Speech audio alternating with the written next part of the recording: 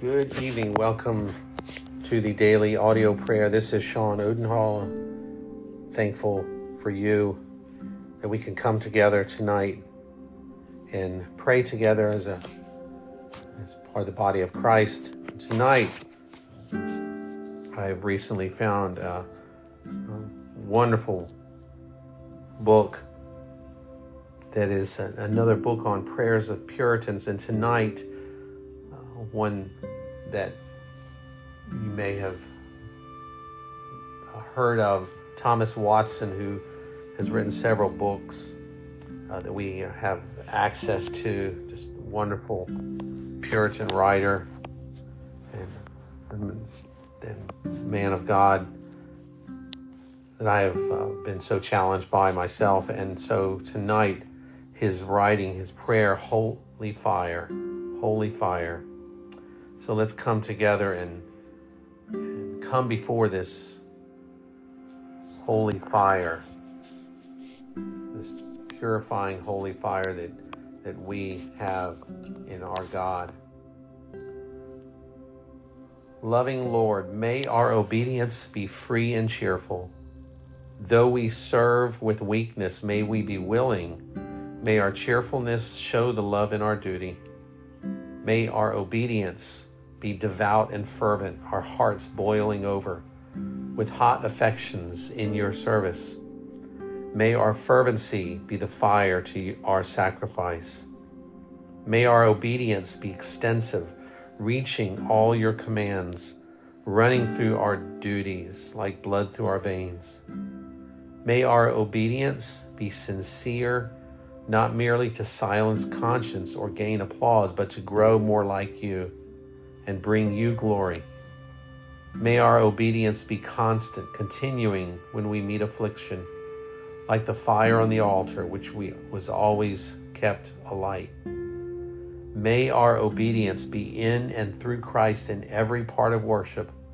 May we present Christ back to you in the arms of our faith. May we love you with a holy love, a holy fire kindled in the affections, carrying us out strongly after you as our supreme good.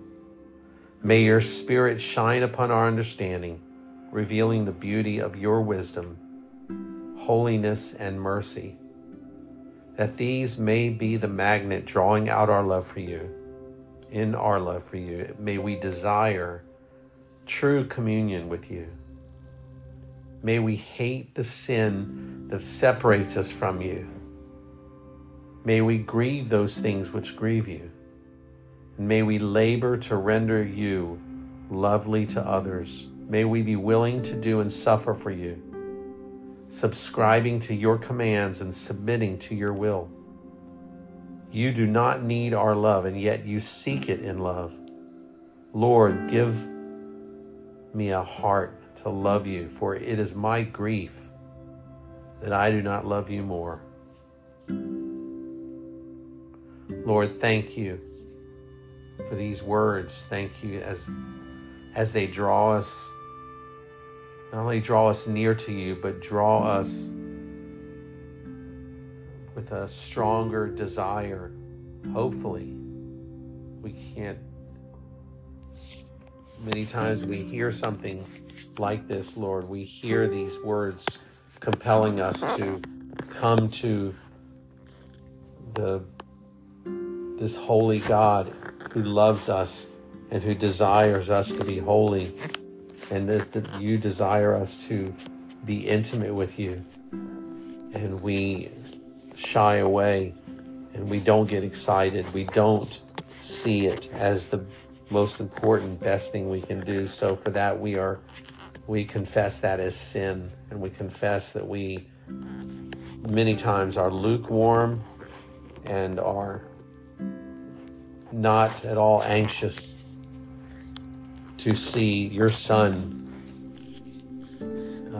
made manifest in our life, and see Jesus, see the attributes of God, the character of Jesus, the personality, the loveliness and the beauty of Christ seen in our lives. We many times do not care. So forgive us And may we have a renewed heart to love you and to be close to you. So thank you for these words. May we take them to heart and not just listen to them like your word says, like when Paul tells us that we see things in a mirror and then we turn away and it doesn't change us. We see ourselves.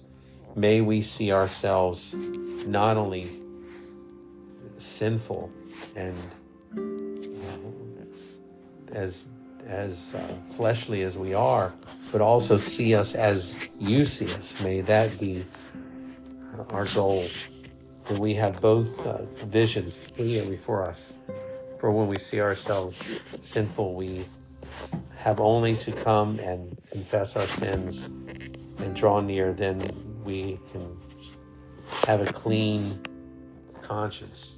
So please do that for us, Lord. We ask this in Jesus' name. Amen.